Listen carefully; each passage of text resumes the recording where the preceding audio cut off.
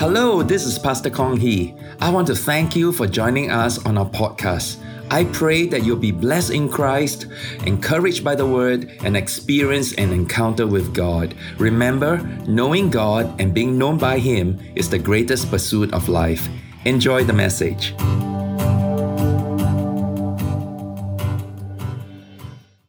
I've been saying that we in City Harvest Church and THN are first Protestants, then Evangelicals, and then Pentecostals, and in this particular order. In the earlier post, I have explained why we are Protestants and Evangelicals. Today, let's understand why we are Pentecostals. Of the 2.3 billion Christians in the world, an estimated 600 million are Pentecostals or Charismatics. This means that 1 in 4 Christians in the world embraces Pentecostalism. By 2025, over 30% of Christians, or 1 in 3, will be Pentecostal charismatic. Every now and then, I hear some scoffing us, saying that we Pentecostals are shallow, that we are 1 mile wide, but only 1 inch thick. I totally disagree. All classical Pentecostals are Protestant evangelicals. Like all evangelicals, we have a very high commitment to Scripture as our biblical authority. At the same time, we are committed to the spiritual gifts and the miraculous as taught in the Bible. As such, Pentecostals embrace the same kinds of teachings and spiritual power that were common in the New Testament and in the early church. We are not shallow. On the contrary, we embrace the gospel in all its fullness. Here are the 7 distinctives of classical Pentecostalism. Number 1, the baptism in the Holy Spirit. This is the key distinctive of Pentecostal theology, that the Spirit baptism is the second blessing after salvation. It is theologically and experientially separate and subsequent to the new birth. This is the promise of the Father.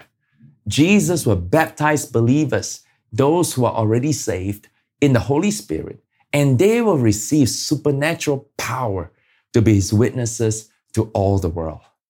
Number 2, speaking in tongues. This is the initial outward evidence of the Spirit baptism. Speaking in tongues is a wonderful gift of the Holy Spirit with 7 benefits. It is used for praise, for prayer, for our own spiritual edification, for prophetic utterances when interpreted, as a sign for unbelievers, for spiritual warfare, and for spiritual rest. Number 3, continuationism. Pentecostals firmly believe that supernatural signs and wonders and the spiritual gifts of the Spirit are still for today. We reject cessationism. Miracles are definitely still for today. As such, Pentecostals boldly pray for the sick, cast out demons, and move mightily in the Holy Spirit in church services. We are very thankful to the Lord that we can live out the same kind of spiritual life and powerful ministry as seen in the book of Acts. Number 4, worship. One of our most distinctive characteristics is that our worship services are dominated by the experiential. This doesn't make us shallow. For the people living in biblical times, their worship services were filled with the tangible presence and power of God. To Pentecostals like us, such experiences will deepen our sense of love for God and the worship of God, result in greater joy in praying and continuous thanksgiving to God, give a heightened awareness of protection from temptation and in suffering, and enhance our anticipation of divine guidance and God's blessing. Number 5, evangelism and missions.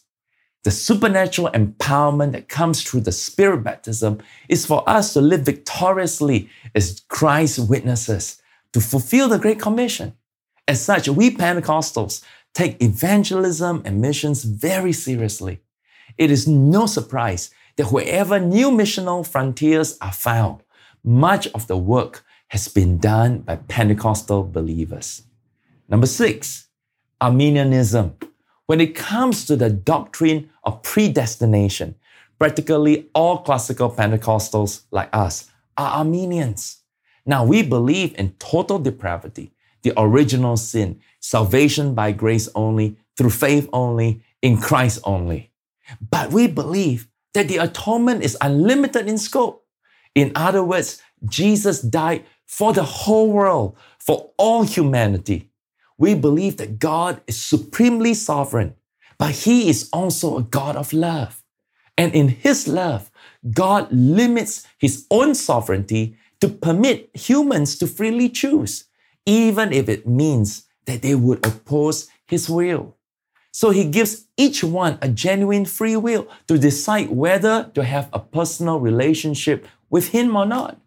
Unlike Calvinism, we believe that only when we repent and believe will we be born again. That faith must precede regeneration and not the other way around. This is why Pentecostals evangelize the whole world, persuading unbelievers everywhere to believe, to come to Christ, so that they may be saved. Number 7, second coming of Christ. We believe that in spite of the advancement of the gospel, this present evil age will get darker and lawlessness will abound.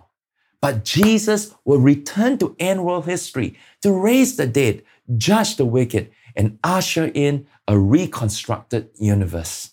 His second coming will be preceded by a rapture and resurrection, and He will defeat Satan and his antichrist, the false prophet, and evil forces. This is the clear and plain teaching of the Bible and of the early church. So we reject the recent doctrine of preterism that says that almost all the prophecies of the book of Revelation have already been fulfilled. At His second coming, Jesus Christ will set up His 1,000-year millennial reign here on earth. And after that, He will usher in the eternal state of the new heaven and new earth. Practically all classical Pentecostals are premillennialists because Pentecostals view Jesus as a soon-coming King. There is an urgency in every generation to preach the gospel to all the world. These are the 7 distinctives of Pentecostalism. City Harvest Church is a classical Pentecostal church. And as you can see, Pentecostal theology is not shallow at all. We embrace the best and soundest of Protestant and evangelical doctrines, and in much deeper depths, with greater power, greater experience, illumination, and greater active obedience as we live and walk in the Spirit. God bless.